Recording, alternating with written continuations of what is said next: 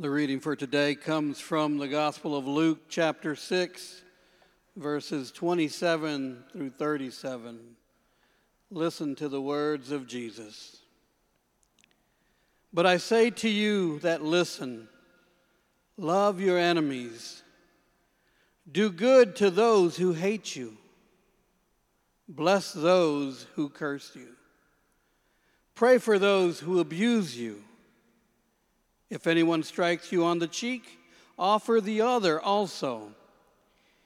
And from anyone who takes away your coat, do not withhold even your shirt. Give to everyone who begs from you. And if anyone takes away your goods, do not ask for them again. Do to others as you would have them do to you. If you love those who love you, what credit is that to you?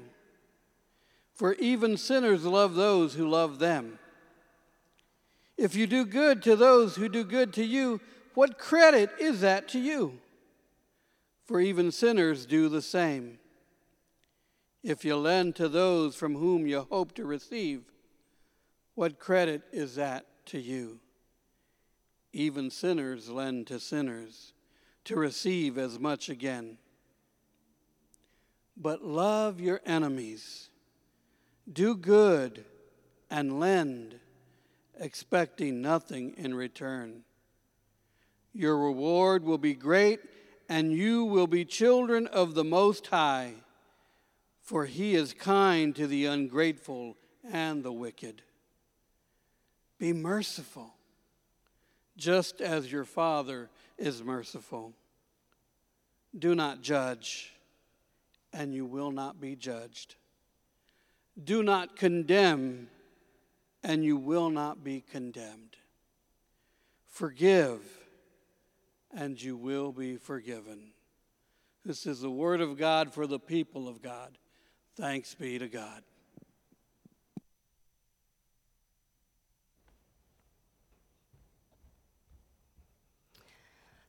The last church that I served before this one had experienced some conflict in the congregation before I arrived. Now, I knew about it.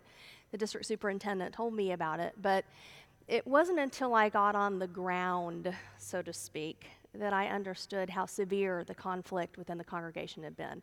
It had been very, very severe, very destructive. It had hurt a lot of people. It had impeded the church's ability to fulfill its mission, and it had resulted in a significant reduction in church membership and vitality.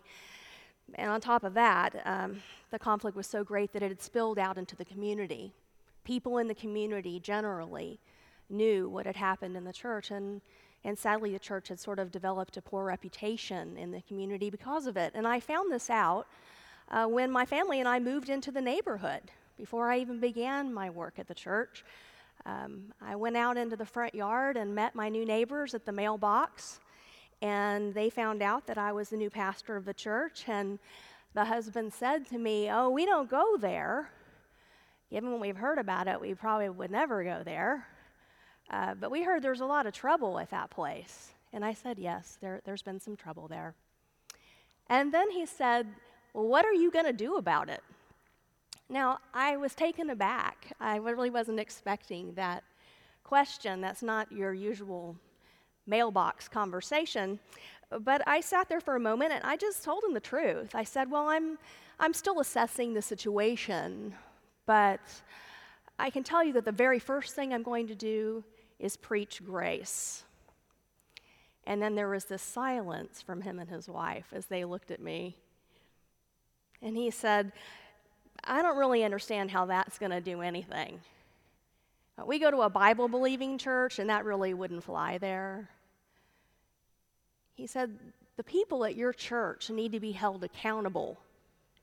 They need to be challenged." And I said, "I'm not sure that you and I have the same understanding of grace, because the grace that I know is not a spiritual softball. Well, he smiled and his wife smiled, and they sort of shook their heads and looked down at the ground, and then they changed the subject. They were lovely people. They really were. They were great neighbors, but we were not on the same page about grace. Because I do not understand grace to be the equivalent of a warm spiritual bath. The grace I know is difficult to live out. Being a gracious person can be the hardest thing in the world. Case in point, our text this morning. Did you listen carefully as Robert read it? Love your enemies. Do good to those who hate you. Bless those who curse you. Pray for those who abuse you. If anyone strikes you on the cheek, offer the other also. Give to everyone who begs from you. Do not judge, and you will not be judged. Do not condemn, and you will not be condemned. Forgive, and you will be forgiven. I don't know about you,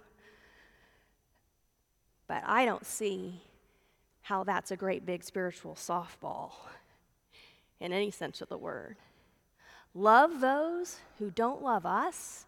Do good to those who would never do good to us.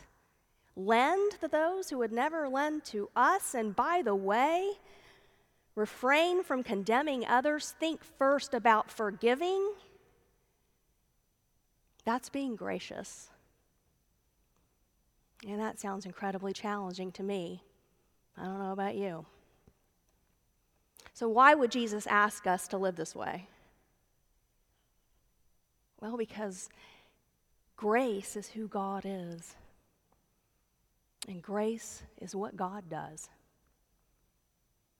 Friends, who determines our character?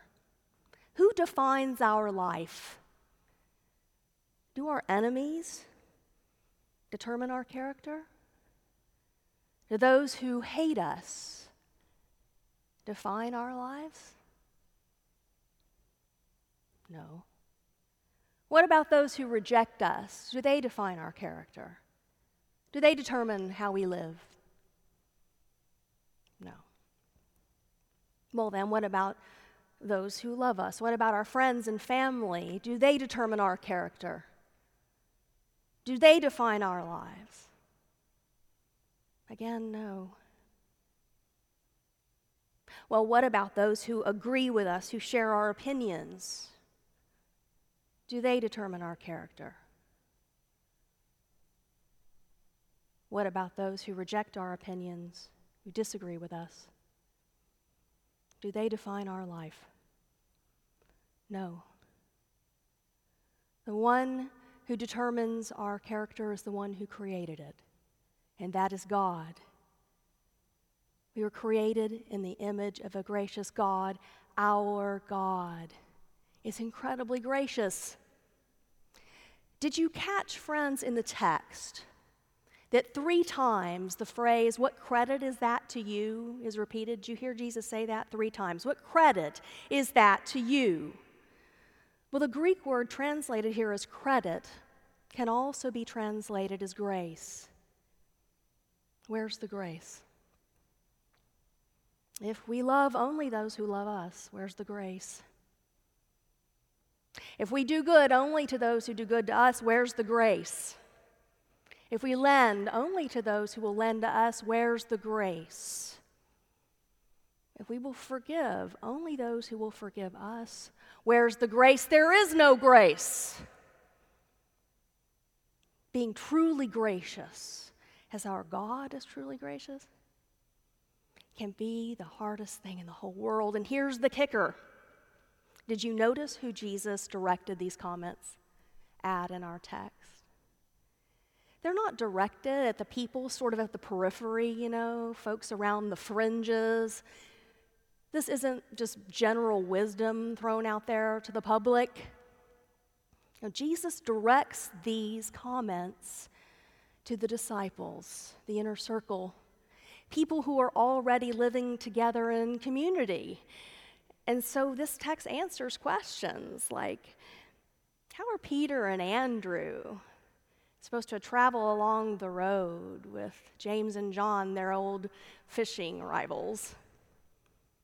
How is Matthew, the sold out to the Romans tax collector, supposed to sleep around the same campfire with Simon, the freedom fighter, the religious zealot?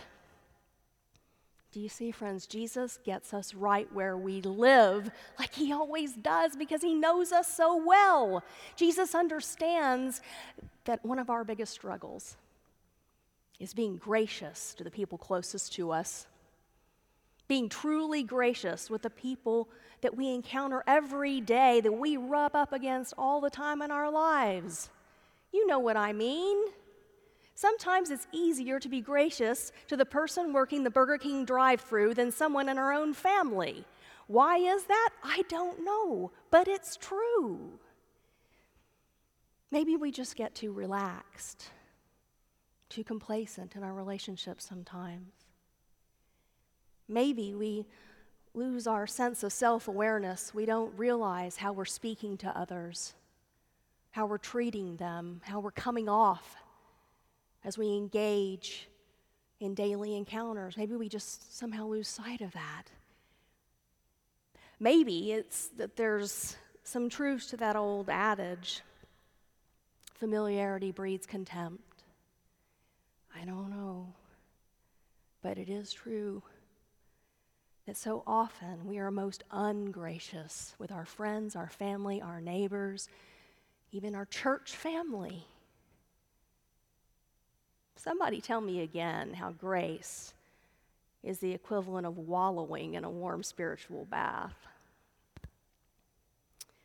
When my grandparents retired from the ministry, they moved to a very small town and they joined a little bitty church there. It was a beautiful church, stone facade on the outside, almost like a little chapel on the interior, beautiful stained glass, red carpet, polished pews, and a little pipe organ that they could play so loud that you could feel it in your chest. I have great memories of worshiping with them there. But that church was dominated by folks over the age of 60. There were very few young families, very few children in that church, and my grandmother used to worry about it. You know, she was afraid that if the church didn't attract more young people, that eventually the congregation could die. And thank goodness, over time, and it was a long time, a few young families did join the church, just enough so that on Sunday mornings when the pastor called for the children's time, there were a handful of kids who would scamper up front, and the older people in that church would tell anybody who would listen how much they loved those families, how they cherished those kids. And then a wrinkle. Some of those young families got together and formed a praise band. And they practiced together and they worshiped together during the week, and they enjoyed that time so much. They wanted to open it to others, so they went to the pastor and they asked if they could begin a contemporary worship service at the church. And the pastor said yes. But some very powerful elderly members of the church said no. They were truly convinced that contemporary praise and worship music was sacrilegious. One person went so far as to say that if drums or a guitar ever came into the building, not just the sanctuary, friends, the building, that would mean the devil had taken over the congregation. Well, one thing led to another, and eventually there was a showdown at a church council meeting. Terrible things were said. Terrible things. There was name-calling and finger-pointing. Some tears were shed. It was a bad experience for everyone. And eventually someone stood up and said, you know, this just isn't going to work. Somebody's going to have to leave. And at that, all of the young people got up and walked out. And I will never forget my grandmother telling me that the following Sunday, when the pastor called for children's time, not one child came forward. The church lost every young family. Well, the folks who wanted to start the contemporary worship service tried to start a whole new church in a storefront downtown, but it didn't go especially well. And my grandmother's church continued its slow and steady march towards congregational death. There were plenty of opinions, you see, but not much grace. So everybody lost. You see, friends, our culture has accepted two huge lies. The first is that if you disagree with someone, you must fear or hate them. And the second is that if you love someone, that means that you necessarily approve of everything they believe and do, and both of these things are nonsense. I love the way Rick Warren puts it. He says, "You do not have to compromise your convictions to be compassionate. It is possible to be gracious with those with whom we disagree." And friends, I believe that we are in a time where there is a special call on the church's collective life to live out that kind of grace. Because our community and our city and our nation needs us to do this. And because living into grace like that pleases God. We all know that we are in the midst of a very contentious election season. We all know that. It's the most contentious in my lifetime, I have to tell you. I have older friends who have told me that they've seen worse, but I haven't. Our nation is so polarized, and there's so much conflict. And I'm hearing from some of you, rightly so, that this is very upsetting to you. You're telling me that you're seeing it, the hate speech, the name-calling, the finger-pointing. You're seeing neighbor turn against neighbor and families suffering. You're seeing relationships destroyed. You're seeing people feed fear and hurt others in the process. And this past week, one of you emailed me and asked me very pointedly, much like my neighbor several years ago, "What are you going to do about it?" What is the church supposed to do? Well, friends, I think we have a tremendous opportunity before us. A calling to be people of grace, to be an example, to be that city on the hill, the one that shines the light of Jesus for all to see. We can set an example for all of our brothers and sisters and show that we can disagree and still treat one another with grace. Look, I know there are some of you who might say, the example should be absolute unity in all things, but I don't believe that's possible. People in the church have never agreed on everything, certainly not politics or all social issues. It isn't a possible thing for us to all feel the same way about those sorts of things, but we can be unified around our love and dedication for Christ. We can be unified around our deeply held belief that Jesus Christ is Lord. And we can be unified in our conviction that our gracious God asks us to be people of grace, and then we can step up and be those people. Because, church, we can do better. By the power of the Holy Spirit, we can do better. And what an example we can set. What a message we can share. In the midst of this squabbling, judgmental, condemning, hate speech-filled world, we can be people of peace and grace. We can share a message about a spirit-filled faith that casts out fear and enables us to live in love. We have the power in our ordinary lives through the Holy Spirit to take that extra moment that means the difference between sin and grace. We can take that extra moment before we press the button to send the email, before we put the stamp on the envelope, before we respond to the Facebook post, before we put up a meme ourselves, and we can ask, is what I'm doing here going to honor Christ? Is what I'm doing here going to lift up love in the world? Or am I doing this because I have a deep need to feel right and superior, or dominate my neighbor, or scare people? We have that power because God gives it to us. So, church, I want to urge you to be people of grace in this time.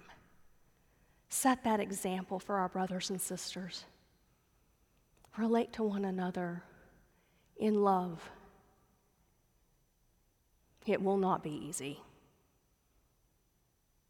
but that's the reality of grace. Will you pray with me?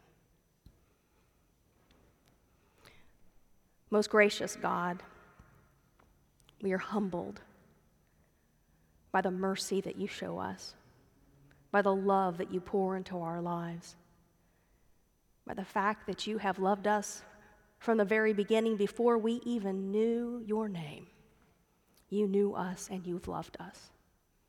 Lord, strengthen us to be people of your grace in this world, to relate to one another in love, even those with whom we disagree, and then thereby bear witness to the power of grace and the eternity of your love. It's in Christ's name that we pray. Amen.